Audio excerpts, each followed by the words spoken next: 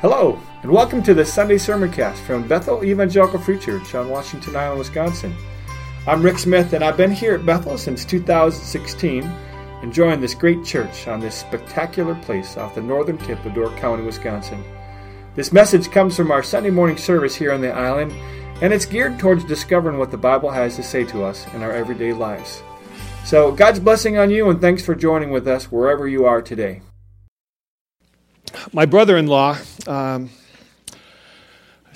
noted scholar in field of the patrician fathers. He got a PhD in that at the University of Colorado. He's teaching that, and amongst other things, he also was a pastor for many years. And he was visiting us in Nebraska once, and so I invited him to share the gospel, to bring the message that day. And so he did. And as he's talking through the message, he's telling a story about where he lived at the time, which was Loveland, Colorado. And as he's describing it, he says, "And where I live in Loveland, Colorado, a town most undeserving of its name." And then he went on from there. And I'm like, did he just say that?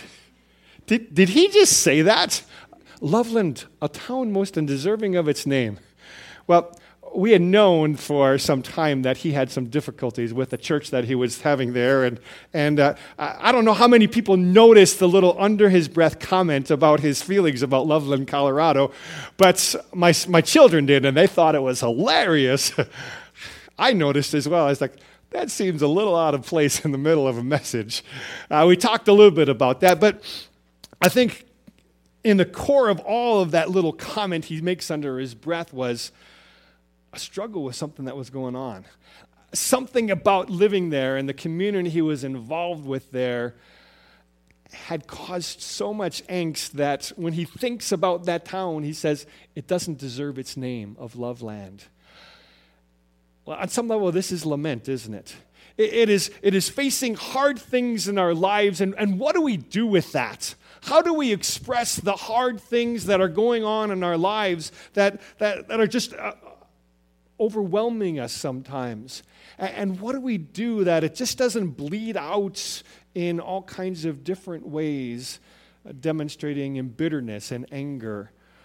How do we express that? And sometimes in the church, we feel like, it's good to be just, oh, Lord, we thank you for everything. And, well, that's really not how we respond to that, is it? But what's the right way to respond then?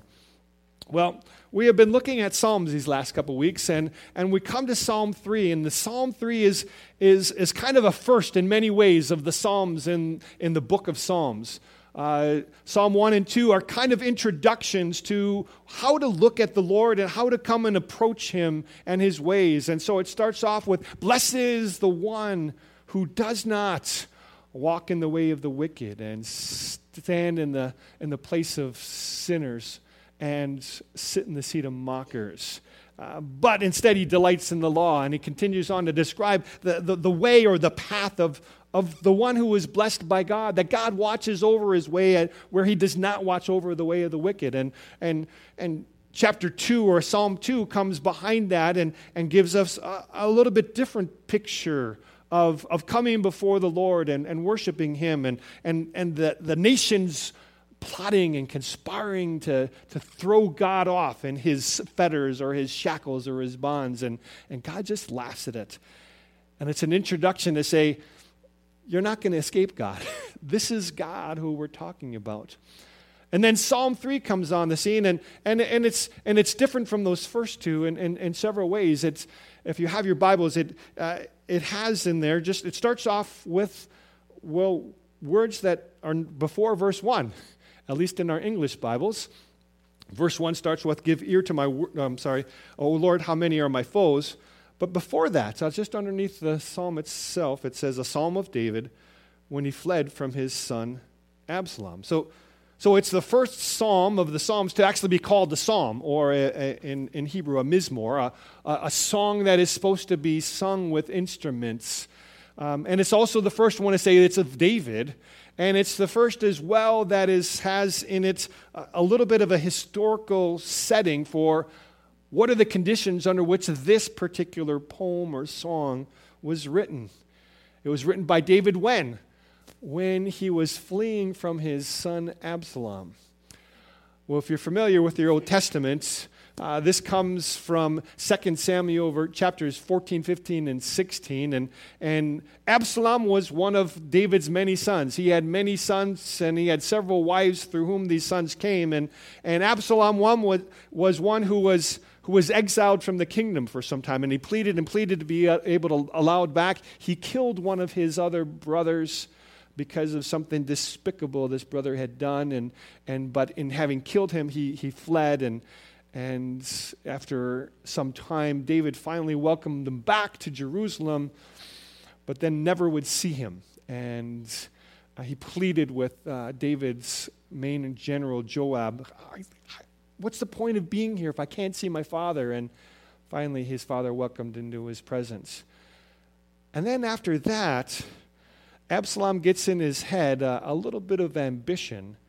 And he begins standing at the gates of the city, and as people are coming to the king and to the capital for justice, looking for judgment on their cases, he would say, oh, if you could get justice for your case situation, and if only I were able to be able to give you the justice, how rightly I would decide these things on your case. And he talked as people came in, and he would give them this spiel again and again, and it says in the scriptures that he was capturing the hearts of the people.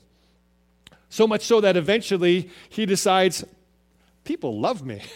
In fact, I'm going to be the king. And so they head off to the city of Hebron, and they're going to have him anointed as king. One of David's main advisor is going to come alongside him and be part of this. And there's this whole conspiracy of what's going on to remove David as king and supplant him with his son Absalom. And David hears of this, and he takes off, and he flees. He and several people accompany him on the way, but there's the setting. Because when we write things, there's usually something that's going behind it. If you are a person who journals or who writes poems or songs or those kind of things, they usually come out of some circumstance that you're dealing with, and you're trying to come up with some way of how to respond to it. These are what these songs are. And so we have David's song in response to this. And he says in verse 1, "O Lord, how many are my foes? How many rise up against me? Many are saying of me, God will not deliver him. Selah. But you are a shield around me, O Lord. You bestow glory on me and lift up my head. To the Lord I cry aloud, and he answers me from his holy hill. Selah.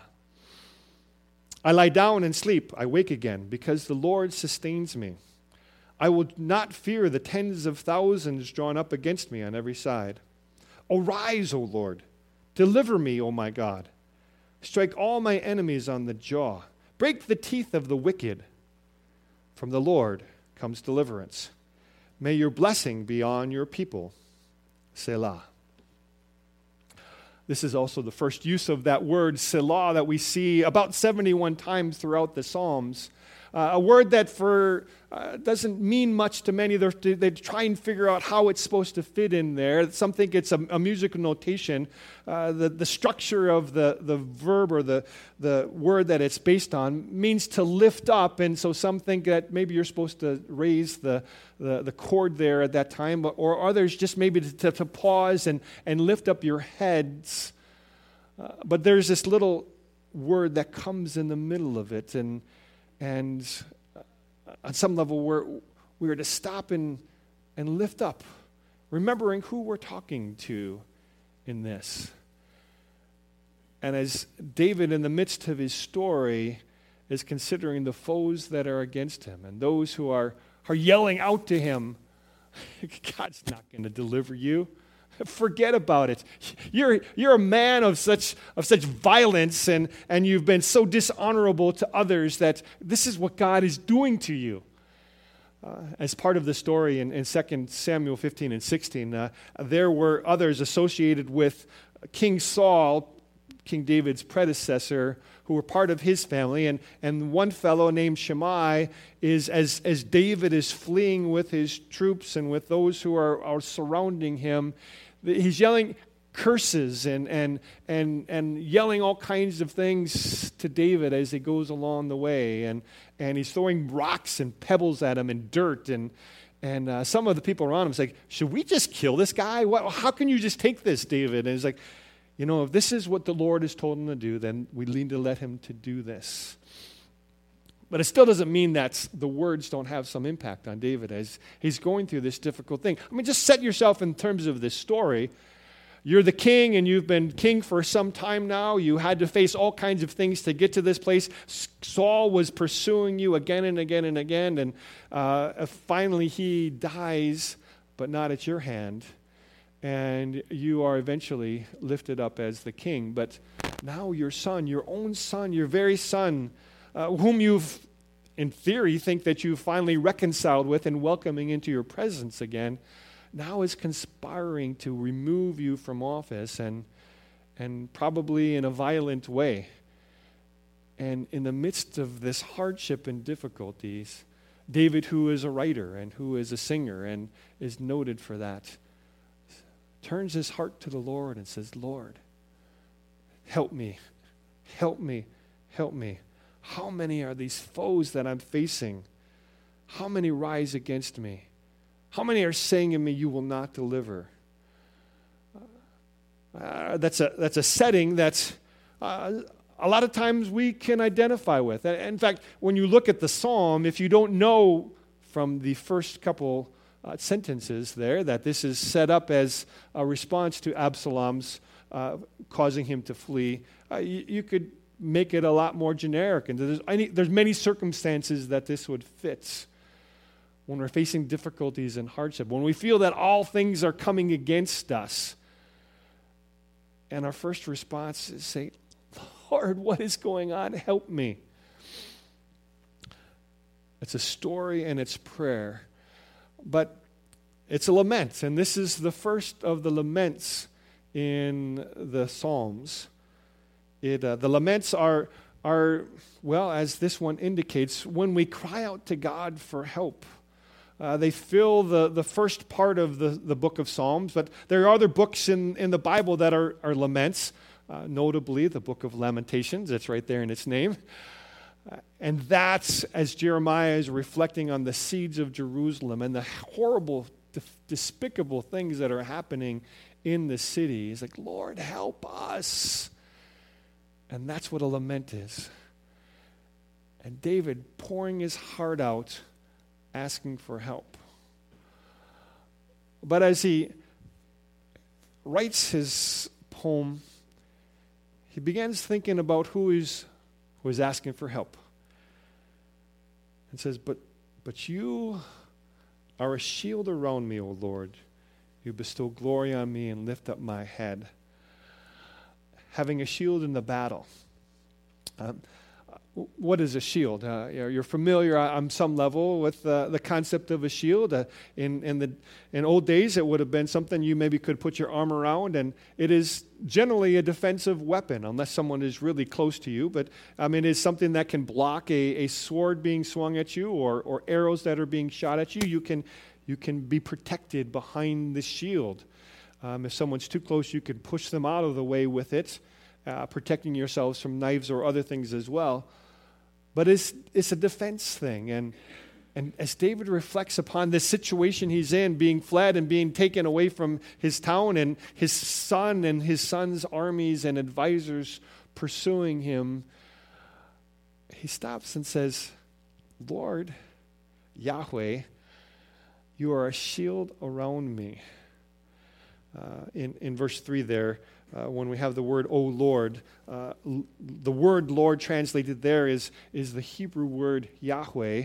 The Jews, however, would never pronounce that word. It was the holy name of God. And so they would instead, when they saw that word in the scriptures, they would say Adonai, which means Lord. And so the English practice has been to follow that as well. So when the word Yahweh is there, it's translated as Lord. But it is the name of God, the name he identified himself to Moses in the Exodus. Yahweh. you are a shield about me. You are my protector. And because of you, I can lift my head. I can cry aloud to you, and you will answer me. In the midst of the battle, he's got a shield. He has protection. So much so that when he comes to lying down at nights, he feels like he can sleep. When we're going through very stressful and difficult times, many of you are aware how elusive sleep can be. That it does not come. If something's happening in our lives, if our job or in something in our family, if there's a conflict we're working through, we just don't sleep. Our mind is going all night, and we're wondering what's going to happen next. How am I going to get through this? What's going to happen? And the sleep doesn't happen. And so you start out the next day a little deficient because you're not rested. But David says, in turning even in this situation, I'm sleeping. I can find rest, and I awake in the morning, and I know that you are there because you are sustaining me. Despite the tens of thousands that come against me, beside all that's happening, and you're with me, Lord. And then he moves that on to lift in prayer in verse 7. Arise, O Lord, deliver me. Strike all my enemies on the jaw. Break the teeth of the wicked. Well, no, there's some verses. I think in our culture we come to verses like that, and they're a little bit disorienting for us, aren't they? We would come along them and it's like, well, aren't we supposed to love our enemies, and aren't we supposed to turn the other cheek? And I don't see a lot of that in these laments there. I see a lot of, Lord, get them. Just get them, Lord. And it's a little disorienting for us. I think part of it we need to recognize this is a different culture. I mean, we live in a society and time that is filled with dissension and conflict and political wrangling and there's a lot of people who are angry about a lot of things, but mostly they're using words. And it wasn't just words that David was worried about. The situation, the culture they lived in real war.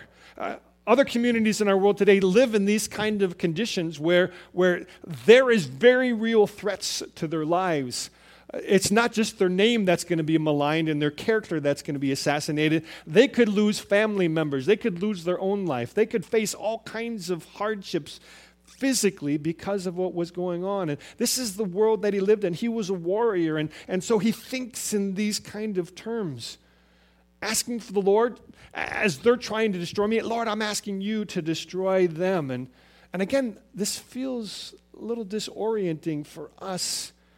But in fact, so much so, C.S. Lewis, when he comments on this, one of his conclusions is, this seems wrong, and maybe it is wrong. Maybe it is so wrong, but there's something still for us to learn. That maybe it's a sinful response to the situation to want to just get back and get vengeance upon them. But there's a lesson for all of us in looking at that. And his indication is that in looking at the violent reaction in David here, oftentimes in David, but in others in the Psalms, something has happened that has caused and tempted them to this kind of vengeful anger. And for those of you who caused that, this is what you've done to them. You have led them and tempted them, and certainly that is going to be on them and their heart and their attitude response to this situation, and that's their responsibility, but you have a responsibility because you put them in this place. Which is intriguing at some levels, because I think many times when we injure someone, whether it's physically or more so emotionally, by we saying something thoughtlessly or meanly to someone, we are very quick to forgive ourselves, aren't we? It's like, I was feeling bad. I was tired. We just are willing to give ourselves quite a bit of break there and think that the other person should just see, really don't make a big deal out of it. Whereas when we receive those words or those actions, we are much more likely to take real offense at that. How could they do that? They knew this would hurt me. And they did it on purpose and can hold on to some anger and bitterness. Some years back, I was summarily dismissed from an interim preaching job I had. I was speaking at this church, and I was going to be gone one particular weekend. It was the week of Thanksgiving, and then was talking with some of the leadership. What should I do next? Should I stay on this series that I'm doing, or should we go into some kind of Advent series? And I'm talking with the associate pastor, and I said, well, do you know who's speaking the week I'm not there, and what he's speaking on? He said, actually, it's me, and I'm starting a series on Advent. And I'm like, this word series, it seems to have some implications. Because if you're doing a series on Advent, that would seem like it'd be all through December when I was expecting to be speaking. And are you telling me I'm not speaking anymore? I was like, well, at least not in December.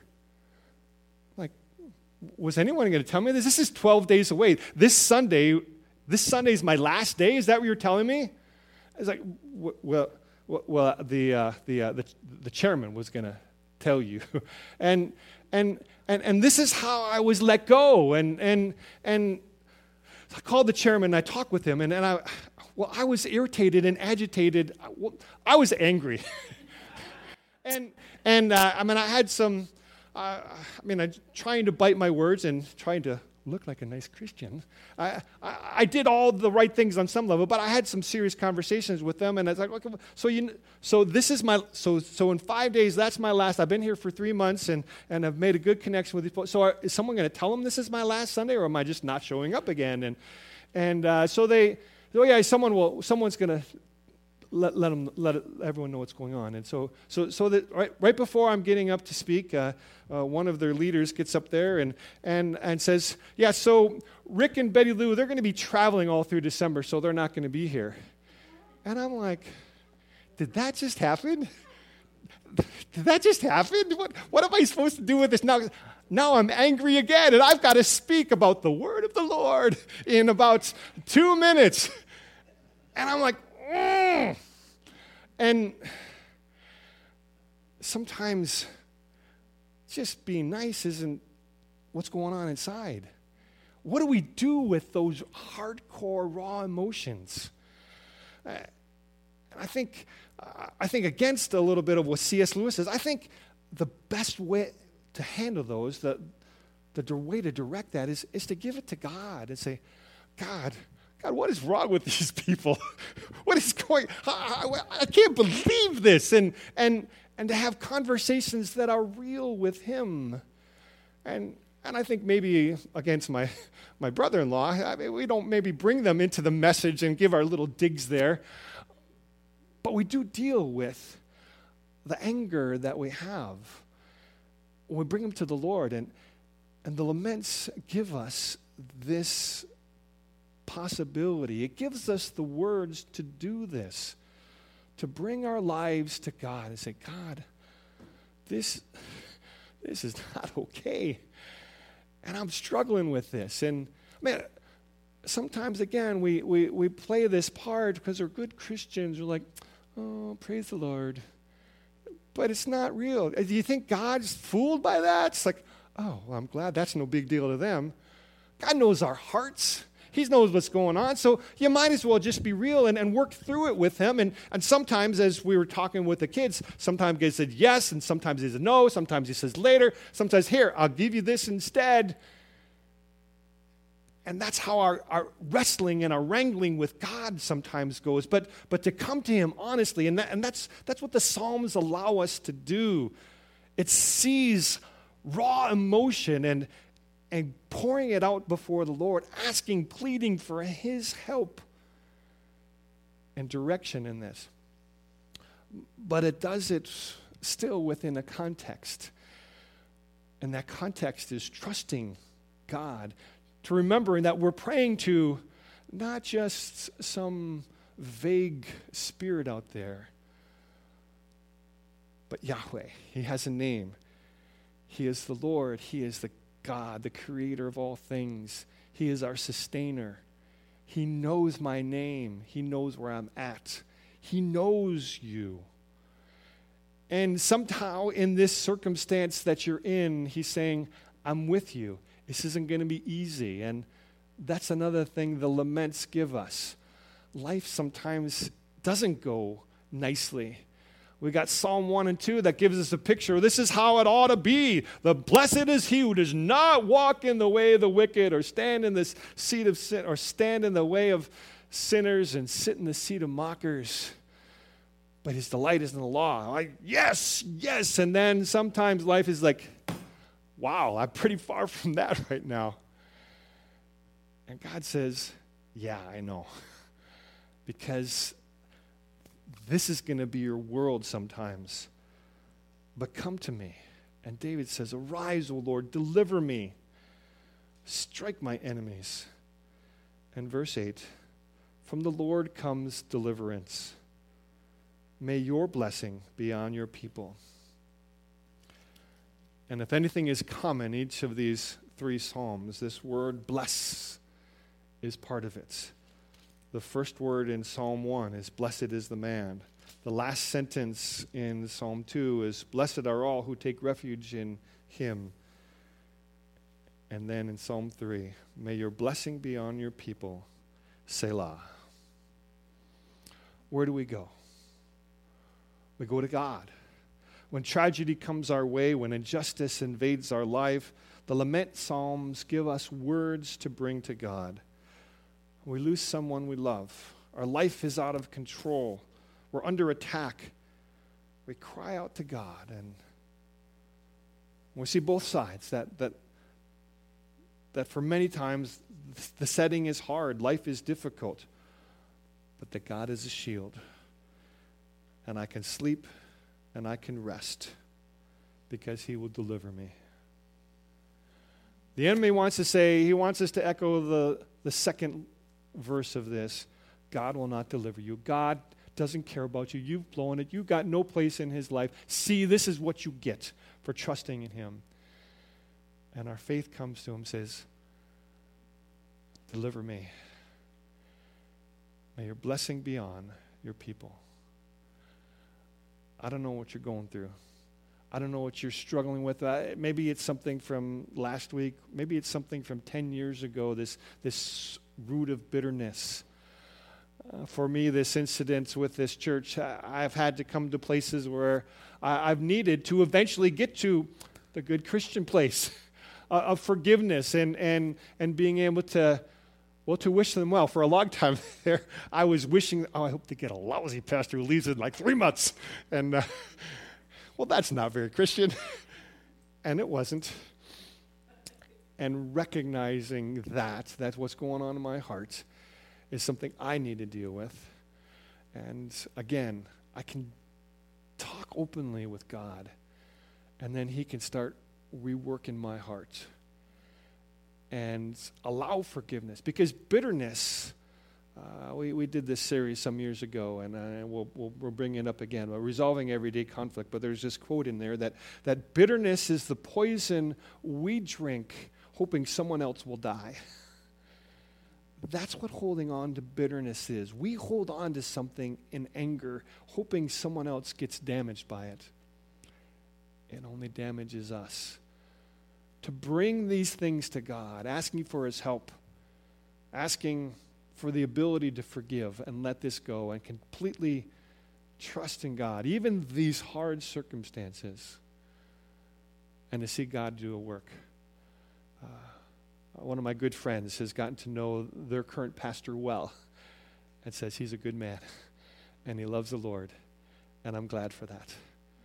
And because the Lord proceeding on in his work and his people, even in circumstances out of circumstances that seem wrong, we want people to come to see him rightly. So again, what are you dealing with? What are you struggling with? What is out of control in your life that you're pleading, Lord, help me?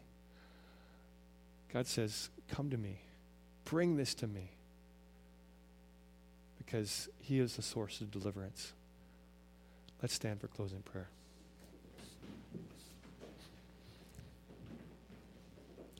Lord, we come before you this morning. Again, not far from most of our memories are hurts and injustices that we've received. And Lord, we bring those to you. And probably a little farther from us are the unkindnesses and injustices that we've poured out on others, and we don't remember those. Lord, help us to reflect well on how we treat one another, to be able to lift one another up in care and love, to think through how we respond and as it reflects your work in our life. And help us to come to this place in whatever circumstances of remembering that you are a shield about us, and to rest in you even when everything around us screams like it's out of control. We need your help. We thank you that we can come to you with that you're not looking for platitudes from us. You're looking for our hearts that you know already so that you can work. We pray this in Jesus' name. Amen. God bless you this day. Well, thanks again for listening. And to learn more about how you can connect with Bethel Community Church, check out our website at islandbethelchurch.com or join us for a service Saturday night at 6 or Sunday morning at 10:45. Hope to see you soon. God bless you.